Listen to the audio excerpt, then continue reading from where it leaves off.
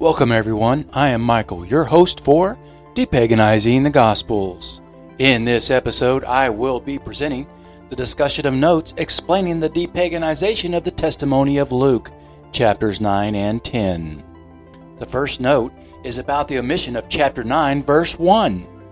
The statement, "He gave them power and authority to drive out all demons and to cure diseases," is an outright lie and a curse on this text. Jesus did not have the ability to give others the power to heal or cast out demons because he was not God. Only God can give these abilities to someone through the anointing of the Holy Spirit. The disciples did not receive spiritual gifts until the day of Pentecost, when God sent them the Holy Spirit. Jesus received the Holy Spirit upon his baptism in water, but he did not have the ability to give spiritual gifts to anyone else. Acceptance of the Holy Spirit was the message of Christ because Emmanuel is the Holy Spirit within us, as the prophet Isaiah stated in Isaiah 7:14. Jesus was not the Holy Spirit, nor God, but God is the Holy Spirit with us. God is Emmanuel. This knowledge comes from the Holy Spirit. The next note is about an omission from verse 5. "If people do not welcome you, leave their town as a testimony against them." The statement, "Shake the dust off your feet," is an example of a curse and an insult. Jesus would not have instructed his disciples to do this because it was contradictory to his teachings. The concept of showing the bottom of your feet as an insult is the modern-day equivalent among people in the Middle East, and that is the curse the pagan editors were attempting to hide in this passage. The description of this appears in other testimonies as examples of plagiarized content. The heretical creators of these testimonies copied the content across all of the testimonies to fraudulently create false corroboration, but their idiocy is revealed in this vain attempt because the testimonies were from different people who existed at different times. The only potential eyewitness testimony is Matthew's. And these other testimonies, far removed from being witness testimonies, are not even corroborating the story of Matthew because of their falsehood. In a modern court of law, none of this testimony of Luke would even be admissible in court because of its inaccurate and hearsay content. Luke was a pagan Roman who only claimed conversion, and he remained uneducated on the difference between his original beliefs in paganism and the teachings of Jesus Christ, who was a Jew. The next note is about verse 17, which has been corrected to say, "They all ate and were satisfied, and the disciples picked up 12 basketfuls of broken pieces that were left over." This verse is acceptable. It is evidence of a miracle God enabled as a sign that Jesus was the Christ. This event differs from calming the seas by rebuking them or other events deleted as fraudulent because Jesus prayed to God. The miracle occurred because of faith and prayer, not by any magical power that Jesus had of his own apart from God. This miracle also proves that Jesus was not God because he prayed to God to bless the food and give thanks. Jesus not prayed to himself. The next note is about an error in verse 18, which reads, "One time after Jesus had been praying in private, he asked his disciples who were gathered together apart from him, 'Who do the crowd say I am?' The original statement said, 'Once when Jesus was praying in private and his disciples were with him.' If someone is praying privately, then nobody else is there. The disciples might have been close by, but the meaning of private is clear that nobody else is around, and he would not have been praying in the presence of his disciples. The matter of this error proves that the text heretics claim is inerrant is truly filled with many errors, such as this one, because it is not the Word of God. His disciples would not have been with him if he were praying in private, and it was a curse of false witness, now corrected. The next note is about the omission of verse 19. What has been omitted said, "They replied." Some say John the Baptist, others say Elijah, and still others that one of the prophets of long ago has come back to life. The omitted statement had the intent to create confusion by stating the truth as though it were a lie. The truth is that John the Baptist was Elijah, who had returned to life on earth. Elijah's return was explained by Jesus to have been John the Baptist, and the inclusion of this statement, posed as though it were not true, has had the purpose of making people think that Jesus was not telling the truth about John the Baptist. It is a deepfake curse that insinuated Jesus was a liar, and it has been removed. John the Baptist was Elijah, returned to the earth by Almighty God. The next note is about verse 20, which says, "Who do you say I am?" Peter answered, "The Christ, the anointed one of God." The response that Jesus was the anointed one is the only acceptable thing that could have been said. As stated in the De-Paganization, the term Christ was not equivalent to Son of God. Christ is synonymous with anointed one of God, but neither term means Son of God. Defined by the prophecy of eternal truth, Son of God refers to either the holy angels or the fallen angels, and the term is an insult or false accusation of a man's birthright when spoken about a human being. While being the truth about Satan, who was the fallen son of God, Satan was the fallen son of God and an eternal spiritual being confined in the prison of angels for his crimes. The next note is about verse 21, which says, Jesus strictly warned them not to reveal this to anyone. Unlike the incidents of the healed or exorcised, telling his disciples not to tell others that he was the Christ is an example of Jesus having humility. While Jesus knew that he was the Christ because he had received the anointing of the Holy Spirit and performed the many miracles, he would not have allowed the disciples to exalt him to be more than their rabbi or teacher. The action of telling his disciples not to tell others was a matter of having humility. This is not the same as telling the exorcised or healed not to tell others the good news or to rejoice in God by telling them not to say he had done these things for them. He told those he healed and exorcised to give praise to God, or that their faith healed them. The next note is about verse 22, which says, "And he said, the Son of Man must suffer many things and be rejected by the elders, chief priests, and teachers of the law, and he must be killed, and on the third day be raised to life."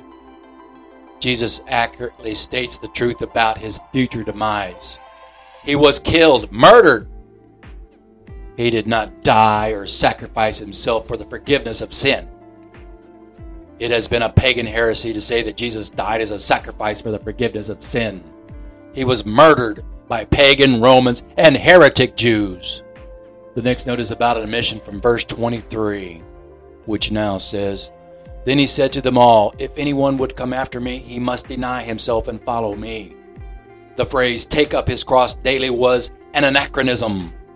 All of these fraudulent quotations were perpetrated by heretics who were too ignorant to perceive the anachronisms their fraud has revealed to modern readers who are 1,000 times smarter than those idiots who faked this document.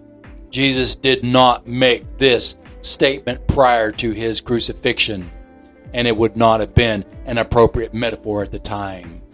Prior to his crucifixion, a cross was not associated with the concept of having a commitment because it was an instrument of torture and murder.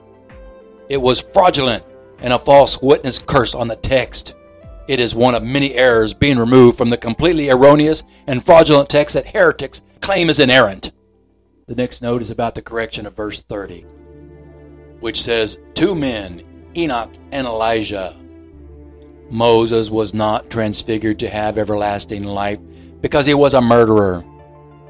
The truth of this statement is revealed in Jude chapter 1 verse 9. The dispute between Satan, represented figuratively in Jude's text as the Antichrist, heretics who changed the name from Enoch to Moses, was about the body of Moses.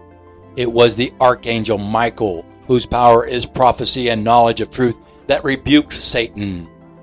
In Jude chapter 1 verse 14, the disciple continues his epistle to identify the true identity of the person who met with Jesus on the mountain by naming Enoch. Only those who had received God's gift of everlasting life could have appeared with Jesus during his transfiguration. Pagans and heretics who have worshipped Satan with their fraudulence and rejection of the Holy Spirit determined that the transfiguration event was for the purpose of proving that Christ was the Son of God. God transfigured Jesus to have eternal life at this time prior to his crucifixion. so that he would be resurrected as proof that the good news he was preaching was the eternal truth. Repentance of sin and acceptance of the Holy Spirit is the path to eternal life in the kingdom of heaven. Along with Enoch and Elijah, the archangels Phanuel and Michael could have been present also. For those who refuse to accept this truth, read Jude chapter 1 verse 9 again, and know that the verse states a rebuke of all arguments proposed by Satan in opposition to the fact that Moses did not receive everlasting life, and his body was buried on Mount Nebo. All opposers to the acceptance of this fact are rebuked in the name of the Lord. The next note explains the mission of the parenthetical citation in verse 33. The parenthetical element statement, "He did not know what he was saying," was conjecture on the part of the pagan author who was not present to make this determination. There is no validation that this was told to Luke by Peter, and any argument that it was spoken by Peter to Luke is another fraudulent testimony based on conjecture. Pagans have also intentionally altered the true identities of these eternal witnesses to Christ's transfiguration because they refuse to accept the testimony of Enoch found within the book of Enoch. Moses was not one of the men with Christ at his transfiguration because he was a murderer and confined in the repository of souls until Judgment Day. Pagans refuse the testimony of Enoch because it proves that God did not impregnate a virgin with a child that would be his offspring. The next note explains omitted text in verse 41. The statement, "O unbelieving and perverse generation," Jesus replied, "How long shall I stay with you and put up with you?" was uncharacteristic of Christ's personality. Jesus was a man and could have expressed his frustration from time to time. Jesus was filled with the Holy Spirit of Almighty God, and his mission in life was to care about and help others by healing the sick. This truth was validated in his recital of the scripture in the synagogue after his anointing with the Holy Spirit. The next note is about a correction in verse 47, which says, "Jesus, knowing the truth of their thoughts, took a little child and had him stand beside him." Christ could not know the thoughts of others because he was not a mind reader, but his gift in the Holy Spirit enabled him to know the truth of what other people were thinking. This ability was the gift of the archangel Michael, who knows truth and foretells the future in prophecy. Jesus would have known the truth about the thoughts of his disciples, but he was not able to read their minds. The concept of mind reading is a paganization and inaccurately describes the abilities God gives to those who receive the spiritual gifts of prophecy and knowing truth. It is not a matter of knowing the thoughts of others, but it is a matter of knowing the truth about their thoughts. No completely valid proof of a mind-reading ability associated with God's spiritual gifts exists because it is not a gift of the Holy Spirit to read minds. The Holy Spirit allows true believers to know truth and to prophesy. The next note explains the mission in verses 49 through 56. The passage about someone else driving out demons in the name of Jesus was a fraudulent editorialization. The ability to cast out demons was given only to Jesus when he received the Holy Spirit after baptism. There would not have been any other person with this ability until after the day of Pentecost. The inclusion of this detail is fraudulent for several reasons. Pagans supposed the ability was a type of sorcery that anyone could do. Pagans proposed that saying the name of Jesus was like a magic word. The anointing of the Holy Spirit did not occur for anyone else until the day of Pentecost. The entire circumstance is an anachronistic lie. Additionally, the statements about bringing fire upon Jerusalem are also fraudulently added. While Jesus would have admonished his disciples not to say such blasphemies, the addition of this statement had the purpose of portraying them as having forbidden powers. The ability to bring punishment by fire insinuated in the passage is the ability that God gave only to Raphael, the punishing angel. Jesus did not have this ability, and there is no reason for his disciples to suggest that they could do this either. The next note is in chapter 10, verse 9, which now says, "Tell them the kingdom of God is near you." What has been omitted was the statement, "Heal the sick," because the disciples could not heal the sick by the power of the Holy Spirit until they had received the anointing of the Holy Spirit on the day of Pentecost. Pagans injected this fraudulent statement as a means of denying the truth of the Holy Spirit. Their fraud had the purpose of rationalizing their inability to perform these miracles without Jesus giving them these powers. It was also pagan belief that a sorcerer had to give his powers to someone else. Their false beliefs and denials of the Holy Spirit have been a curse now removed from this text. The next note explains the mission of verses 10 through 12. The passage instructed disciples to speak a curse on the places that rejected them. This is completely fraudulent because Jesus did not teach curses and magic spells to his disciples. The paganization of this testimony reveals itself in the fraudulence of Christ telling his disciples to speak curses or spells when that is not the truth of his message. And Christ specifically taught against such things in other testimonies. Luke was a heretical pagan and a false convert. Heretics who believe in this testimony to be the word of God are satanic and the Antichrist because Luke was Antichrist. The next note is about an error in verse 16. It had the grammatical error of a wrong pronoun. The heretics who proclaim that the New Testament is without error are hereby notified of their fraudulent belief in biblical inerrancy. The subject case pronoun is the correct form required for this sentence. Despite the fact that this text is an English translation, to say that it is without error requires any person making this statement to provide a completely error-free copy of this text as proof. It might be easier to put a camel through the eye of a needle. The New Testament is completely erroneous throughout. The next note explains the mission of verses 17 through 22. The ability to cast out demons is only possible by the power of the Holy Spirit, and the gifts of the Holy Spirit were not made available to the disciples until after the resurrection of Christ and the day of Pentecost, when they received the anointing of the Holy Spirit. This curse of fraudulence has the purpose of blaspheming the Holy Spirit by denial of God's power and insinuating that Jesus had the ability to give these abilities to others, the same as a necromancer or sorcerer does in pagan beliefs. Casting out of demons without the anointing of the Holy Spirit is sorcery and necromancy. The pagan who perpetrated these fraudulent details did not know or understand God's eternal truth because he had not received the anointing of the Holy Spirit to have the correct understanding. The testimonies of this fraud had the purpose of attributing powers of sorcery and magic to the followers of Christ in the absence of accepting the Holy Spirit in the second birth. While the omitted passage says that Jesus was joyful in the Holy Spirit, the entire premise of his being able to give these powers to others is fraudulent, and pagans used the joyful reference in an effort to protect the spell from being removed from the text.